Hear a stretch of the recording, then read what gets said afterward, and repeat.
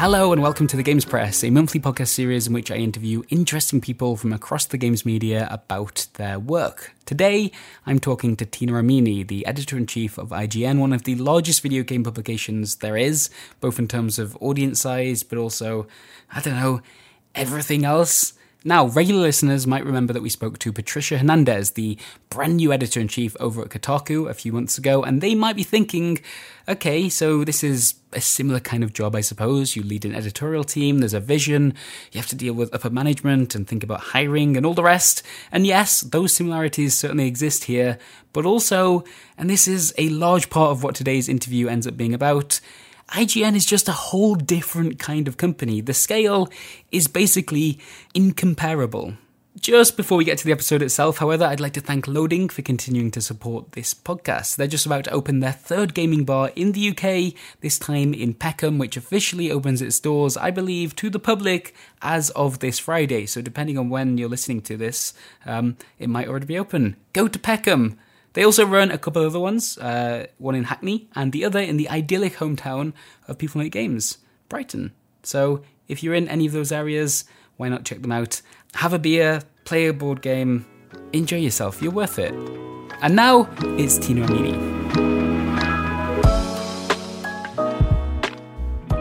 Hello, Tina. Welcome to the podcast. Thank you. Thanks for having me. So you, it turns out, are not the first editor-in-chief we've had on the show so far. However, I don't think we've had anyone on the show who's responsible for anything like the size of a team that you are at IGN. So that'd be a great place to start the interview.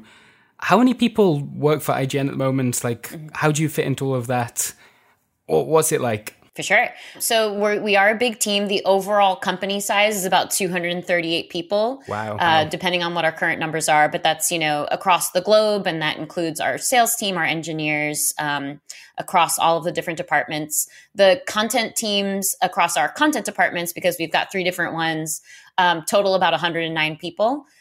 So that's including the production department, our operations department, which also includes our guides team as well. And everybody across these different kind of platforms, they work on core content in one way or another, whether it's directly contributing to articles or videos, videos that complement articles. It's kind of all across the board. We're very collaborative between those content departments, which really lets us be on the same page and work towards the same goals. For my part, I'm responsible for kind of the overall strategy, the overall voice, policies, just content in generally speaking across all of our beats and our different platforms.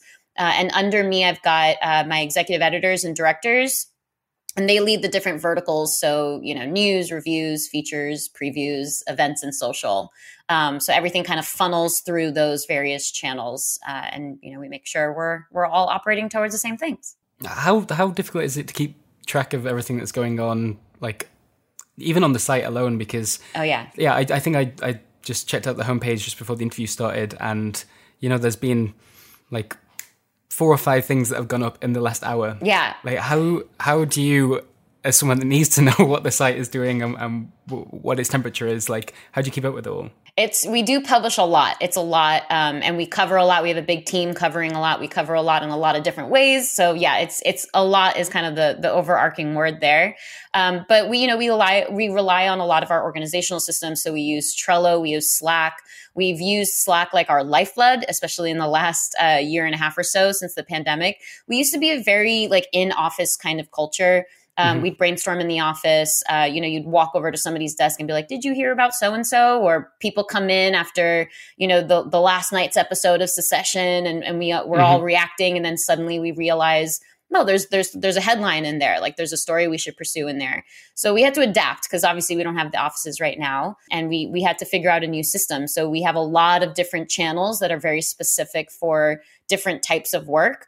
And then, of course, the leads are in there and they're direct reports, but you have anybody who's interested, who feels like they might contribute to that particular type of work has access to it too, and they can jump in, brainstorm, take assigned work, that sort of thing.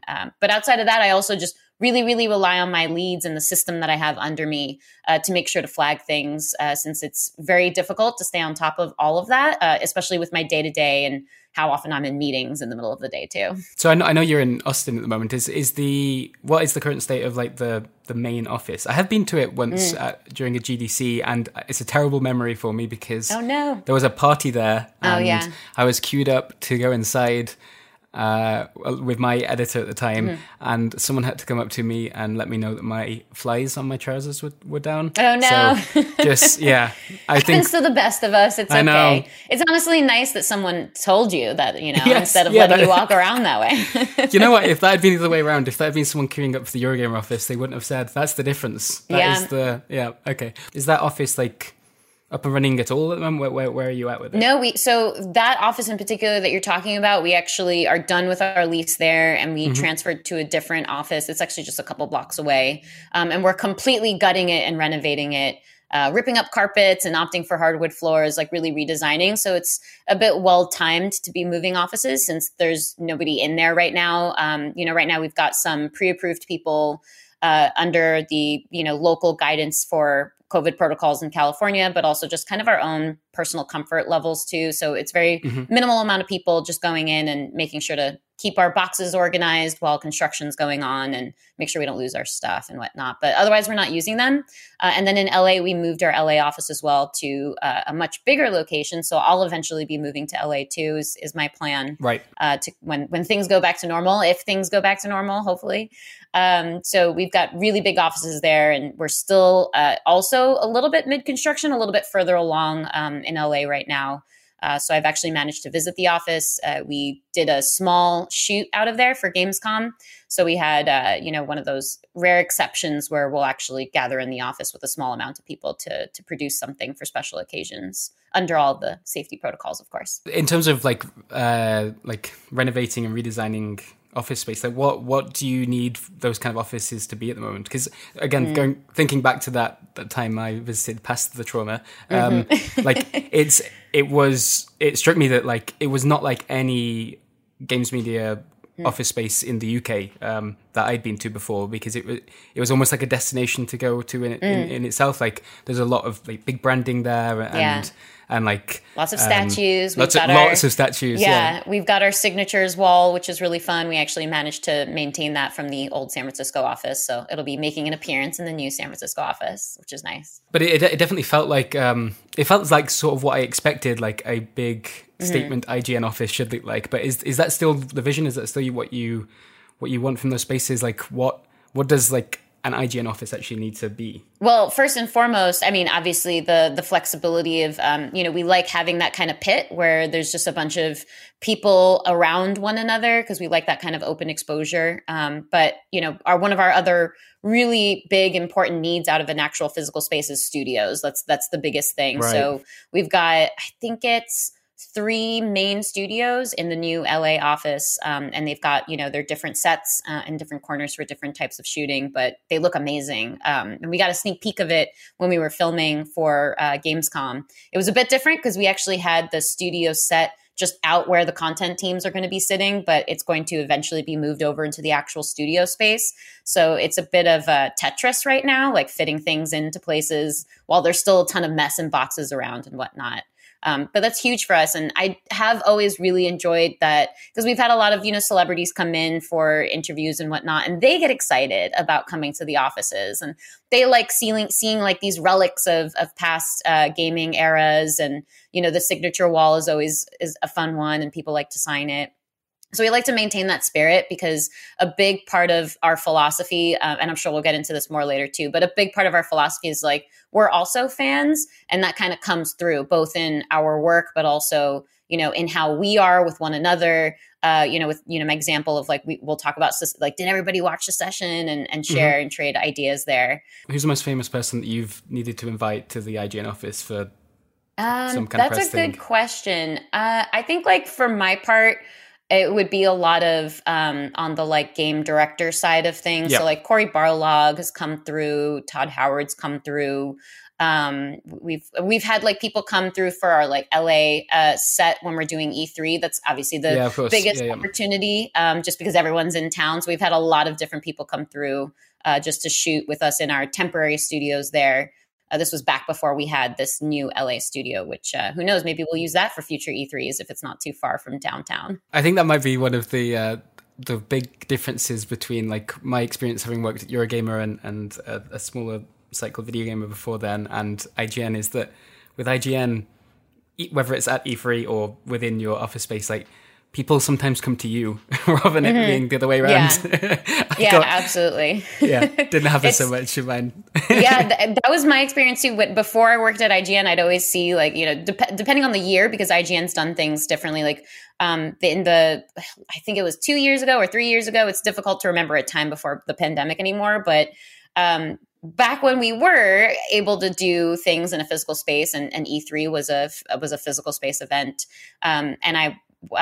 we've had our like off E3 campus, if you will, like out of the convention center studios. But we always have a booth on the show floor too. So we'll have like some version of our set there. It's basically a different set for us. And so I've experienced that with IGN, but also before IGN. And I always used to think like, as I'm dashing back and forth between appointments, I always used to be pretty jealous that, you know, people would just come directly up to you. But it turns out we still have to do both because there's our show on the one hand, and then there's like the preview coverage and the other interviews we may take with other people. Because, you know, certainly different studios will send different people for on camera versus like if you're just doing an audio only or written only interview. It's different kind of games for each of those. So you've had management positions or editor roles before this one, whether that was deputy editor at Kotaku, you mentioned Mashable before, games editor. How similar an experience even is it? Oh, it's very different. You know, there's definitely a lot more that you can do at this kind of scale, just because we have far more resources for it. Like, you know, thinking about video didn't used to be a big part of my job, certainly at Mashable, much less so at Kotaku. You might be familiar with Chris Person's highlight reel. So like, you know, when he founded highlight reel at Kotaku, we were working together at the time. So I'd worked very closely with him, but that was like the one video product that we had. Now we have like at IGN, we have dozens. And, you know, I get an opportunity to help with the various pieces of content in specific videos, but also brainstorm entirely new formats. So like Next Gen Console Watch that we created a year and a half-ish ago. That's something that, you know, we came up together as a group, and, you know, we're able to kind of identify what is the identity of what this show is going to be, and then incrementally, like episode by episode, what are each of the basic, the overall topics that we want to focus on each week. I don't know how good a comparison this actually is, but it reminds me a little bit of when we cover game development. You know, you look at the difference between an indie studio of like a dozen people and a AAA team, and where the budgets, the team size, the capabilities are very different there, but there are pros and cons to both. Is that how it feels? Like is IGN in like the AAA part of the games media world? In a sense, you know, I definitely think that we produce more. We're expected to produce more. You know, I always used to think of IGN as like before I worked at IGN, I always viewed it as like, oh, that's the encyclopedic site. That's the site that like you see everything about. If you want to know about, you know, this random game versus this random movie, it's going to be on IGN. There's going to be something there that speaks to that. So you're definitely working with a lot more, but it does mean that the pace is a little bit different, and your connection, like I have to make a concerted effort to make sure that I check in with the various people that report to me, because directly under me, about 45 people report to me in some version or another. So that's a lot of people versus like at Mashable, it was like 3.5 of us. And I say half because one of our reporters was also working on entertainment content, which I wasn't working on at the time. So it's a huge difference, you know, 3.5 people, so easy to maintain that kind of like day-to-day connection with, you know, exactly how they're feeling, what they're thinking, what they're working on versus, you know, at IGN, I have to rely on that structure I was speaking to earlier with my vertical leads, department heads, and making sure that we're connecting and they're connecting with the people under them and they're connecting with the people next to them and under them. And that whole system, it really relies on that working well. But at the same time means that we get to extend into different territories, cover things that we don't have to be as selective about. We can experiment a little bit more because we have the resources to throw at those experiments. When someone asks you what it's like at IGN, I guess something that you mentioned earlier is that the site, the publication covers so many different things, like it covers so much of what games are about, but also outside of that, movies, tech. Like I'm sure I can find articles on IGN right now about last night's Meta announcements. Like there's all these different things. What ties all that together? Like what makes something IGN for sure? So it's a couple things, like, right off the bat, probably not too unique from most other outlets, but we're very focused on our audience, as probably every media outlet should be. But we follow what they're most interested in. We try to expose them to things that we think they'll be interested in. We work to answer their questions and their interests that we know that they'll have, even like within the properties that we're covering or the stories that we're chasing. So it's very, like, our focus and our philosophy is very much around like what we think they'll be interested in reading about, obviously, because that's driving, like, your audience is driving all of your business and all of your traffic, and then I mentioned like that IGN used to be, at least as far as I understood it, very encyclopedic, and it does speak to our very like wide and varied audience, and certainly all of the lots of content that we publish covering that wide territory. But I think, we're still very encyclopedic in a lot of ways, but I think a lot of what we've been emphasizing over the last few years is being informative, like with a finger on the pulse. So following what the trends are, how and what people are consuming, and, hopefully along the way, entertaining them and educating them while being kind of topical in that sense, as a kind of like overarching view of how we are. And then I'll add another reference, which is our motto, our tagline used to be like your friend on the couch. Which I still think we are, because it speaks to like us being fans and experts, which is a big part of our voice.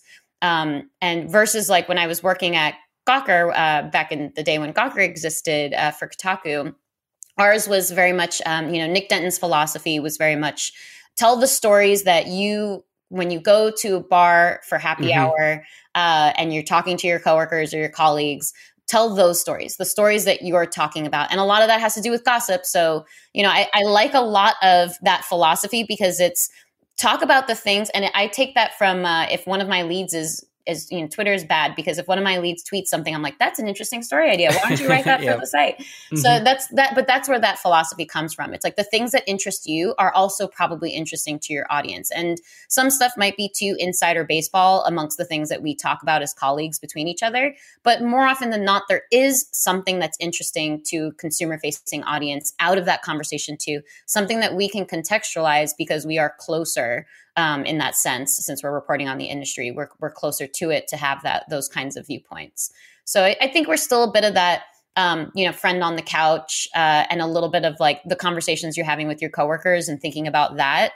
And then, of course, that extends into game help coverage and all the tools that we've built to make game help more accessible and more useful, because that's also incredibly audience facing. We're really targeting all the things that people are struggling with or might want tips on. So it all comes back around to the audience, which isn't the most unique, admittedly. Do you have an idea of what that audience like typically looks like? Do you think of the IGN audience as one connected group, or like lots of different audiences that are using the publication in different ways?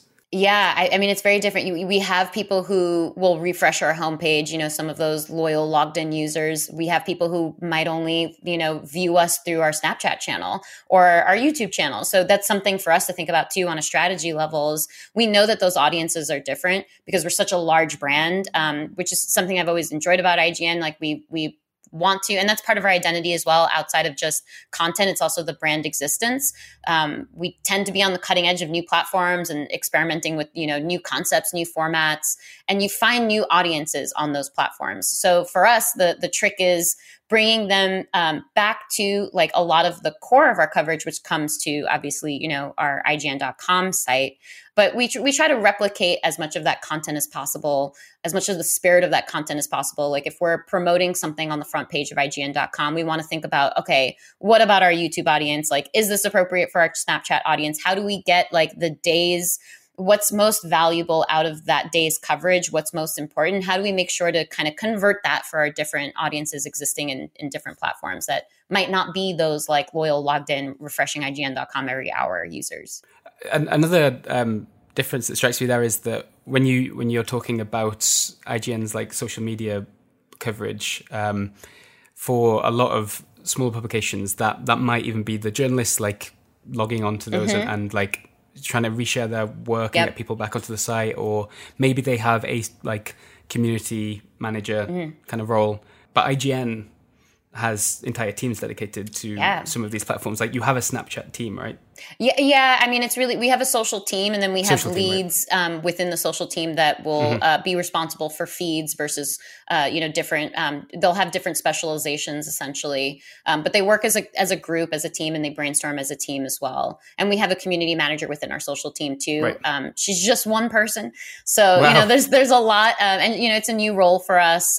So there's a lot that obviously we can do from a community perspective. So she mostly focuses on like liaisoning with our leads and making sure that, she's able to be a resource for the community. I think it's really tough to, you have to kind of define like, okay, what is your community lead going to be doing if you've got one person available on this role? So for us, it's kind of like being that interfacing person. So she's even got like office hours. And she targets our different platforms, and she'll show up and answer people's questions on those different platforms, create a connection with those specific audiences. Because again, like, those groups of people might be different across those different platforms. So she gives each of them a chance to kind of connect and ask questions and get to know her, and through her get to know us a little bit more directly too. And remind people that, we're a team of human beings, not just like IGN, the brand. Like when like IGN reviews, it's like, yeah, that's true. But it's also like, the reviewer reviews something, like those tend to be, tend to be those sorts of things that loop us all in as one entity rather than like individual humans. So that's part of the emphasis around that too. How does IGN decide when to go all in on a new platform? So like, I guess TikTok's maybe the most recent example of something truly breaking through and becoming like a major social platform. At what point does IGN decide to dedicate real time to that? And also like, what are you actually trying to get out of it? What is the, what's the successful kind of return on investment in that? So it's interesting because when it starts out, if there's a new platform, we're like, oh, sure. Like, let's see what this platform is about. Let's see what other people are doing, how people are engaging with it. And we'll start by looking at the content that we have that we feel like from an early impression of the platform that we feel like is translatable. And then how do we translate that in a, tangible way? Like what kind of cut is going to work for a platform that has limitations on, what video you can actually put up on there. So we'll start out kind of brainstorming with that. And it's as far as like gauging success, it's, how rapidly is that channel growing? Does it seem like we're getting a lot of attention where we want to put more resources into it? Is there like that interest level essentially? And then how successful are our formats on there? And do we, are we noticing like new trends, especially with social media? Because on every platform, there's going to be some version of a meme, some format of a meme. So it's kind of looking at like how that platform is establishing itself, how the community within that platform is defining that platform. Twitter's come a long way from what it once was. And I think social media platforms themselves are a little bit at the behest of the community that is created within it, obviously with the tools that people use, that these companies use to kind of regulate those things, of course. So it's just following that. And it comes back to like us following trends as well. So if we notice that our audience just, doesn't seem to be clicking with our content, we'll refocus the content. We'll re-strategize, re-brainstorm. But if we're noticing like, the trend of like maybe the platform itself is just not succeeding, we'll follow that too. We'll kind of follow the winds of how those things go. Okay, so let's return to the site ourselves, I suppose, here. Yeah. I've seen you say before that you feel that news is the backbone of a media outlet, having worked in and around news before early in your career as well. Like, can you explain what that means in relation to IGN or just generally in your experience in the media? It's a couple things. I mean, first and foremost, like people come for news. Like some of the highest trafficking pieces of content anywhere I've worked has always been news, because news is immediate, it's new, and people, especially our audience and especially the gamer community in general, I think likes to be on the cutting edge of news. So news, and for us at IGN, and this was the same at Kotaku, it's news and reviews. Those are the two big ones that would draw the most traffic. So that, speaks to what your audience is interested in, what they're interested in out of you, as the media outlet that they're reading.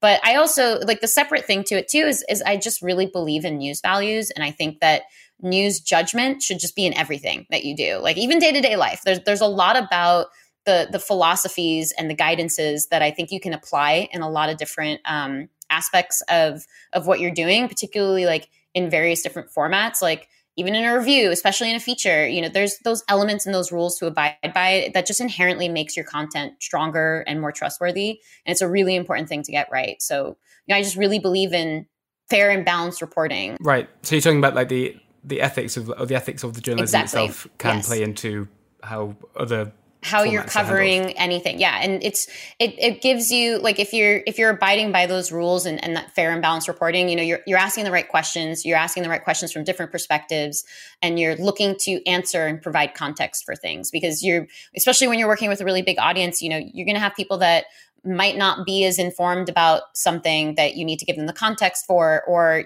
might be coming at it from a different point of view. And they're curious about, like, okay, well, how buttoned up is this report? Is this line of thinking? If you're asking the right questions on all sides of a story. So, I really believe in that kind of like fair and balanced reporting, particularly because we just have this massive responsibility to all those different readers with their different tastes and perspectives. So what would an example of that be, like in a review or a more general feature? Like, how do you bring that stuff into that work as well? So, often when it depends on the feature, of course, like it might just be a lore explainer, which is pretty straightforward, but a lot of features will take an opinion and take a stance. And so you have to make sure that there are certain opinions that are like, I just didn't like how this character acted in this movie. I didn't think it fit. But even then you have to back up your opinion with, okay, but why? Are you comparing it to, like, I'm playing Guardians of the Galaxy right now, and kind of feeling out the voice actors and occasionally being like, oh, that's jarring because I'm not used to that from the movies. And, like, is that where my opinion is coming from? And, should I challenge that opinion? Have I felt that way about other properties before? It's really drilling down to, is what I'm saying valuable and supported and arguable to the point where I can share this with an audience and they can see my point of view. They can still disagree with it, but they can like see how I arrived at my point of view rather than just sort of arbitrarily, like, pumping out something. It takes a lot more to write an opinion piece on any.com than it is to like tweet something out arbitrarily. So it's kind of that line of thinking that pushes you to really kind of substantiate and back up what you're saying. When you like personally have values like that you want to see represented in IGN's work, how difficult is it to kind of enact big changes on that publication? We talked earlier about, this comparing it to your previous work, like the team size is massive. And like, I even remember at Eurogamer, it felt like a big deal at the time, when we changed from review scores to having badges. And like, oh my God, that process took forever. It took so long just to get through that. And we're like a dozen people or something, like such a small thing. What's it like at IGN trying to make big changes? Honestly, it depends on what the change is. Often for us, like the more regular occurrence of changes is defined by like adding more or different work, particularly if we're like experimenting, like, oh, if we cover this subject, is there going to be interest from our audience? Do we want to, how many experiments do we want to go with before we decide whether something's a success or a failure?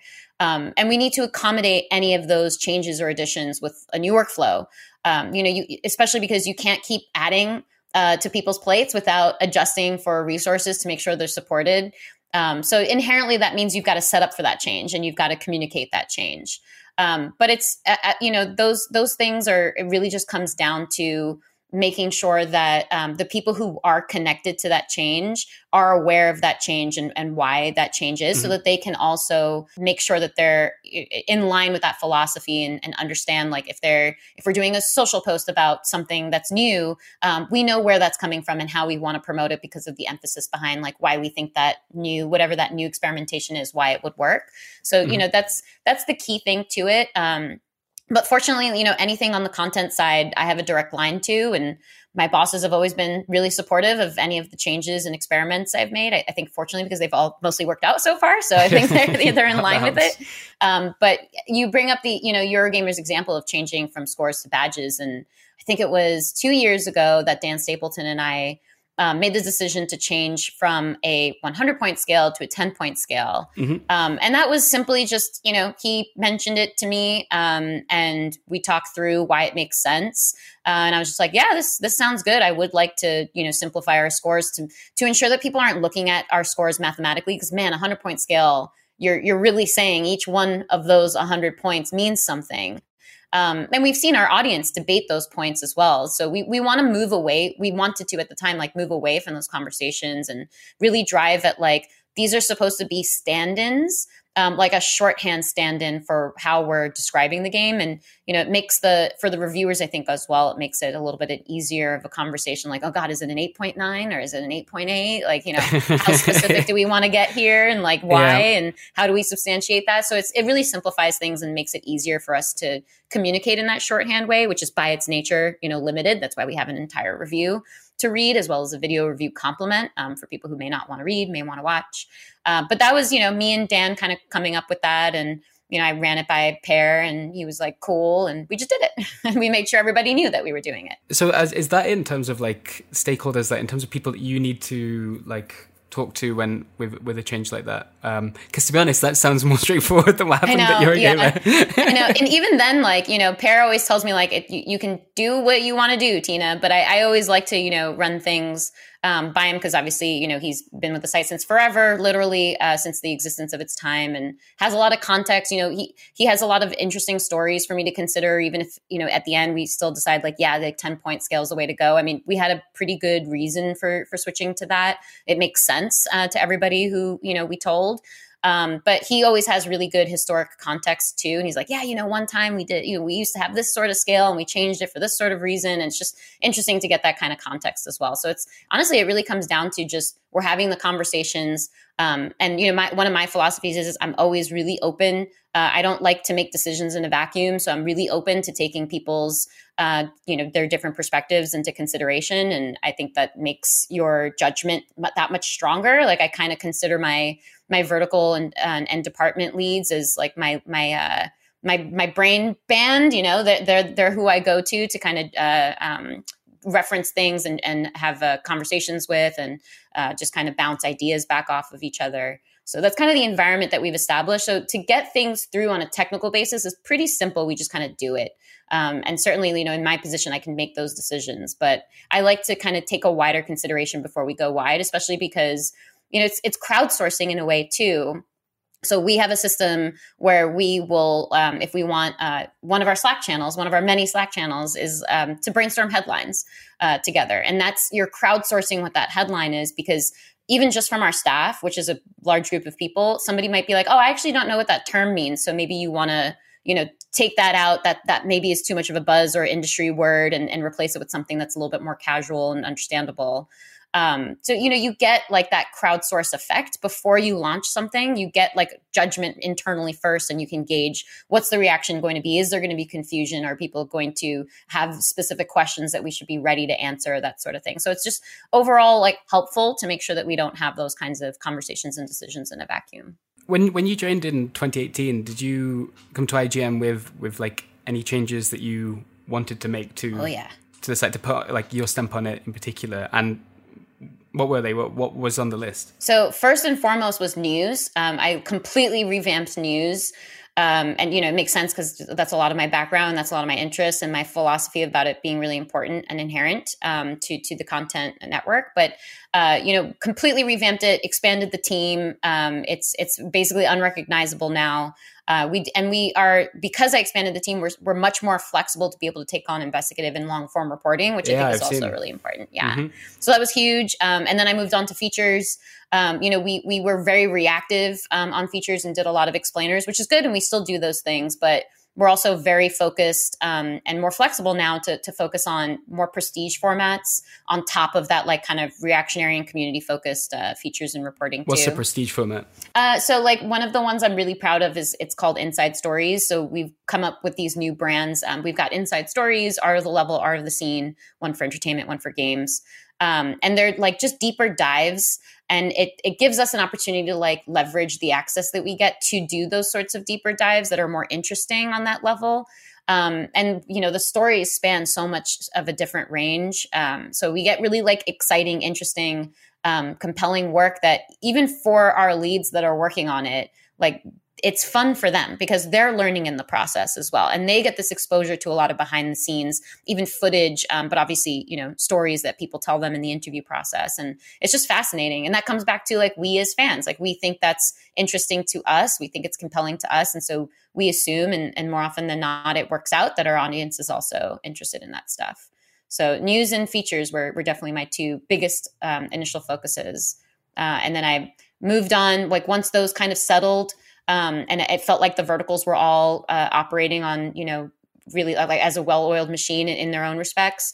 I moved on to like revamping our hiring practices. So not just about the interview process, but also in being more proactive as hiring managers to focus on expanding our hiring pool and expose ourselves to the best talent out there, whether or not they're looking and applying to us directly. It's, good for us to make the effort as well. Did it used to be more along the lines of a job post would go up and you see who applies rather than getting out there? We've got, it's hard to say exactly before my time because it was before my time, but we do have, we have a network of recruiters and we do have job board resources and, we certainly promote and share pretty widely. And then we'll go through the sometimes thousands of applications that we get for certain roles. And we have recruiters to help us go through that. But I'm very hands-on in my hiring process. And I'll do everything from like, I'll look through those thousands of applications myself, which takes a lot of time. Hiring is a big job.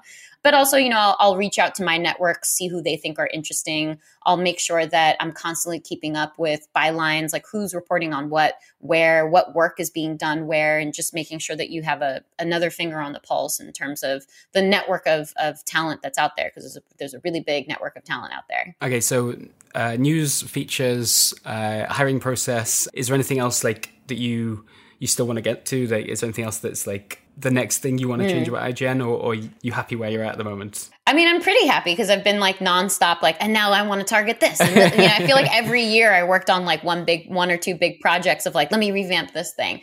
So it's funny because, I always joke, especially when people join on at IGN, I always joke like, normal job, it takes about 3 months as a learning curve before you feel like you're really settled in. At IGN, it's about 6. And if you're in a leadership position, it's about a year before you're like truly like settled in and you feel like, okay, I can make an impact. I can start making changes because it takes a lot to come in, familiarize yourself, know everybody's names, how everybody works, what their struggles are. So like one of the first things I did when I joined, I set a meeting with all my leads and I told them like, what are you proud of? What do you struggle with? What do you want to do? What are your goals? What are your ideas? And what's stopping you from doing all of those things? And then just incrementally working on that stuff. So I feel like we've made a lot of really positive changes. And the one thing missing, because, change certainly takes time, but the thing that takes even more time is people recognizing that change. Certainly if they're not like day in, day out reading the site and obsessing over it like I do by the nature of my job.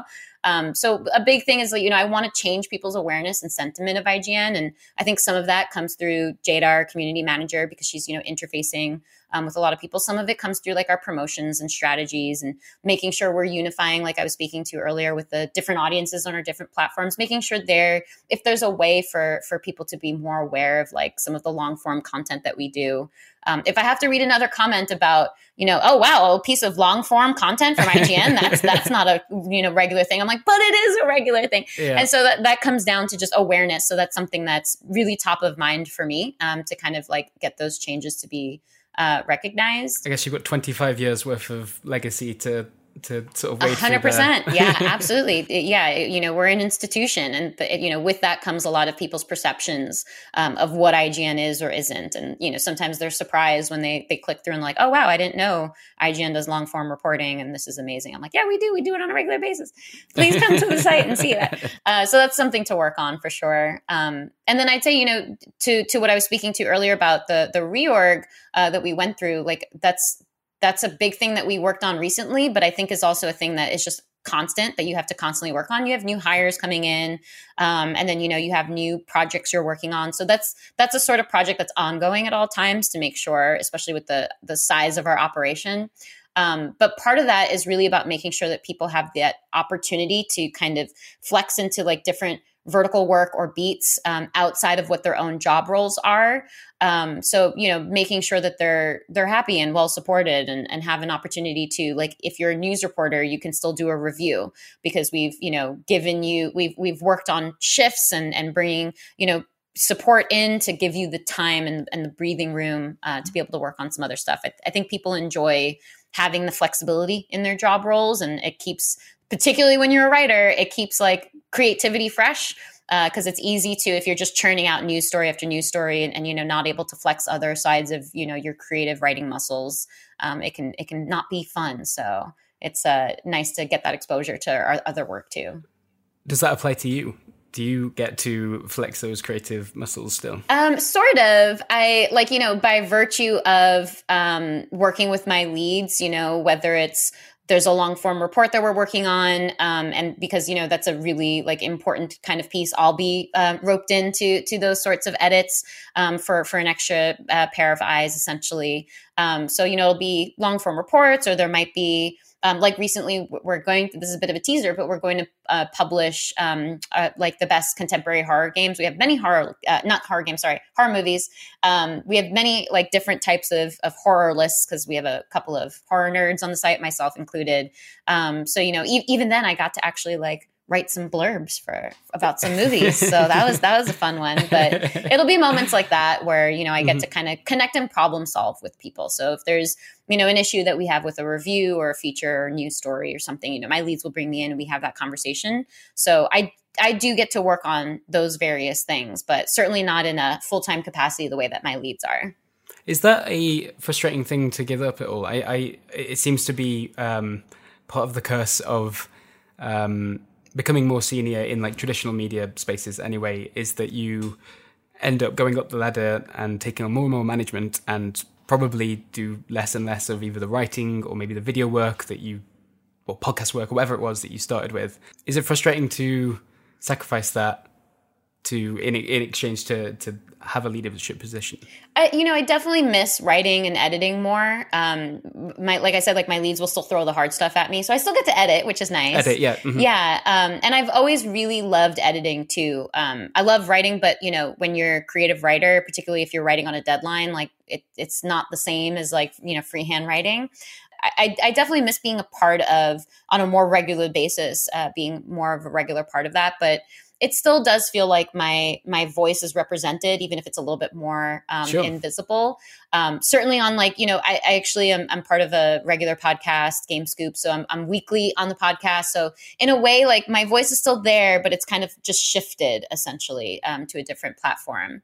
And it's everywhere in like our philosophies, our practices, and how we might respond to things. So it's less visible in a sense than like a byline is. But I'll often like read things and feel like, oh, there's a bit of me in there from when I worked with that writer, and we collaborated and solved this problem and kind of poked at an area to make it stronger. And that's one of the reasons why I've always really loved editing, is like getting other people's to work shine like brings me a lot of fulfillment. And I think that's why I so immediately jumped to like an editor track and really enjoyed that. So fortunately, that's still a part of the job, but it's, you certainly get distracted from it when you've got other managerial duties at play too. Do you ever think about what you would write about if you had more time to do it? I'm going to hazard a guess, and maybe it would be on the reporting side of things still. Yeah, I think it would. I really love interviews. Because it's an opportunity to learn, because, when you're reporting, you're learning, and then you're also sharing what you've learned with your audience. So that's kind of like a fundamental to reporting and a fundamental to interviewing too. And I love picking smart people's brains. It's one of the most fun things to do. And just, getting an opportunity to ask the things that I'm particularly interested in, like, how did you guys do this one thing? And like, was this a struggle? And did you consider this initially? Because it felt like, this feature was going down this route. Those sorts of questions is always really fun. So I think I miss interviewing quite a bit, but so that would definitely be part of it. But fortunately, I do, like we just talked about on the last episode of Game Scoop, which should be published as we're recording this, so it's not out yet, but we talked a lot about Guardians of the Galaxy. And I will say the one differentiation is I think I'm a stronger writer than I am speaker. So occasionally I'll like think back and be like, I meant to say this. And you get the opportunity to fill in for the meant fors when you're editing. So, that's the one thing that you do miss when you're having those conversations, but out loud rather than like written down, so that you can have an opportunity to be really thoughtful about it. So when I wrote like these horror blurbs recently, I wrote blurbs for, I'll tease this one too. I wrote blurbs for Let the Right One In and Malignant. Those were my 2 horror movies, completely different horror movies. So it was kind of fun to like be in one mindset to write a paragraph about one of those movies, and then be in a completely different mindset for a completely different movie, and write about, why I feel something is great. And I had to argue about Malignant to get it on the list. So it's also a fun experience using your words to like interpret your feelings about a thing, to communicate and basically convince people of like why you think something is great. I think there's something really powerful about communication like that. So yeah, I had a lot of fun writing 2 paragraphs recently is the consensus of that story. Do you not get to pull rank when there's when you have to convince people of which movie is going to end up on the list? I try not to pull rank. And like, honestly, I've rarely had to, because I really believe like, it's not a person that should make the decision. It's the answer that should make the right answer should be making the decision. So I like really don't have to. I really prefer when people agree too, because then I feel more confident putting something out. And I like when my leads challenge me, because it challenges my perspective and makes me think through every single element that I may not have thought of. And I still might disagree at the end, but it's given me the opportunity to challenge certain of those perspectives and think to myself, no, I know for sure this is the right one. Like somebody asks you purple tie or red tie. And like in the back of your mind, you were thinking purple tie, and someone says red tie. And you're like, absolutely not. Red is the worst color for this event. And that's kind of confirmed it for me then. So sometimes it's that. And sometimes somebody brings up a very valid point. You're like, oh, that's not what I intended when I was writing so-and-so. So let me think through how better to communicate that. Because that's ultimately, what writing and communication is. It's you're trying to get your point across as effectively as possible. And we're all just a bunch of human beings. Sometimes you use the wrong word. You forget, you assume that somebody understands what you're saying, but you don't realize like, part of your audience might not understand. Like a lot of editors will tell you to explain like I'm 5 for everything to make things more accessible. So there's a lot of different considerations, and the more people that you have ready to like bring you those considerations to review, the better your work is going to be ultimately. Which part of the job do you get the most joy out of these days? So I'm going to be real sappy, and it's a good segue from what I was just talking about. But I think my favorite thing about the job these days is just the trust that my team has in me, and vice versa, the trust I have in them too. Like we're just such a well-oiled machine these days. And it feels like there's a lot of that mutual respect and understanding and consideration. And I really love empowering my team and setting all of us up to see through our goals and our ideas come true. And we've had a lot of that stuff, like inside stories, like I was talking about. The features team have had big dreams to do these kind of like documentary style. I'm sure you can empathize these kind of like documentary style videos. And there's just, it's so exciting and informative to like work on these things and then sharing it with the audience. Like it's some of the stuff that we're most proud of. And it makes me really happy when my team is really happy about those things. I've definitely been paying close attention to those in particular. The lie that helped build Nintendo was because that sort of kicked off the new wave of that like, inspired it stuff. Yeah, so that one, I mean, that's a Joe Scrubbles special, and he's also just so great on camera. He's one of those rare talents that can like write as well as he can speak on camera. I don't know how. But he's it's frustrating. I know, right? Like, how do you exist? But yeah, that was the story that, and it's funny because he'd wanted to produce that story for so long. Like, it was something that he, had in the back of his mind for a while. And it wasn't until, we restructured and we empowered, new leads, and we set people up to have that breathing room that I was speaking to earlier, where it's like, okay, you don't have to worry about the day-to-day news today and overseeing all of the edits. We'll Kat can take it over today, and, you can focus on this long form report. And then next week they may switch positions and she may focus on a long report while Joe is keeping tabs on everything. And it gives them that opportunity to work on those sorts of things, and then becomes the inspiration for a brand new series that we work on. So we turned Light of That Built Nintendo into an inside story, essentially, and just built off of a semi-similar format, but we've touched on a lot of different topics since then too. Yeah, I've seen.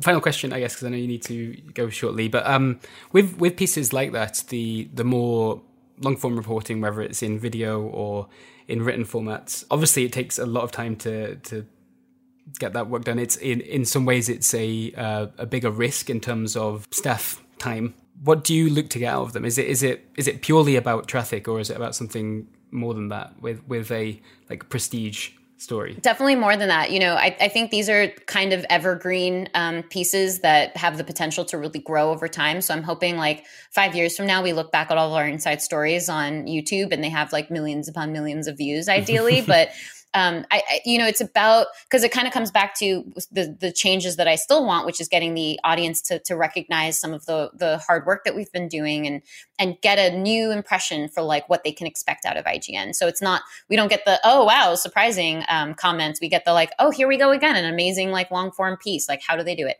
Would love that. Please send over those comments.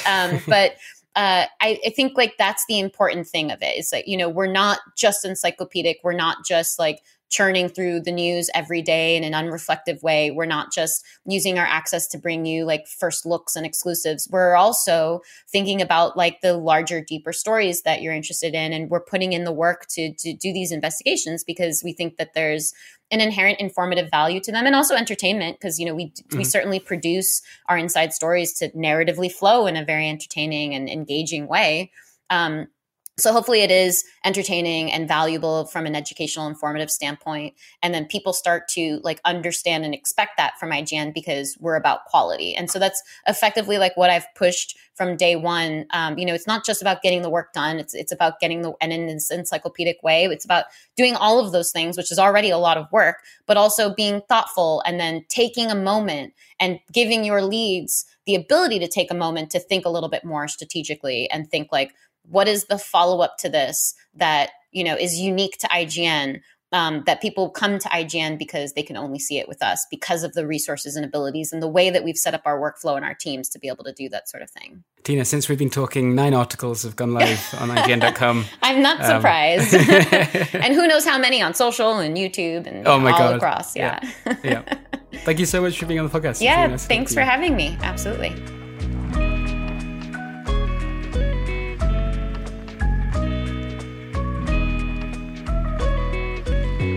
Thank you for listening to this month's show. If you'd like to support this podcast or anything else we do at People Make Games, you can head over to patreon.com/People Make Games. All patrons get access to the PMG Discord, where you'll find, amongst other things, a channel dedicated to this podcast in particular. So you could head over there and let me know who you'd like me to interview next on the Games Press. Just a thought. We'll see you next time.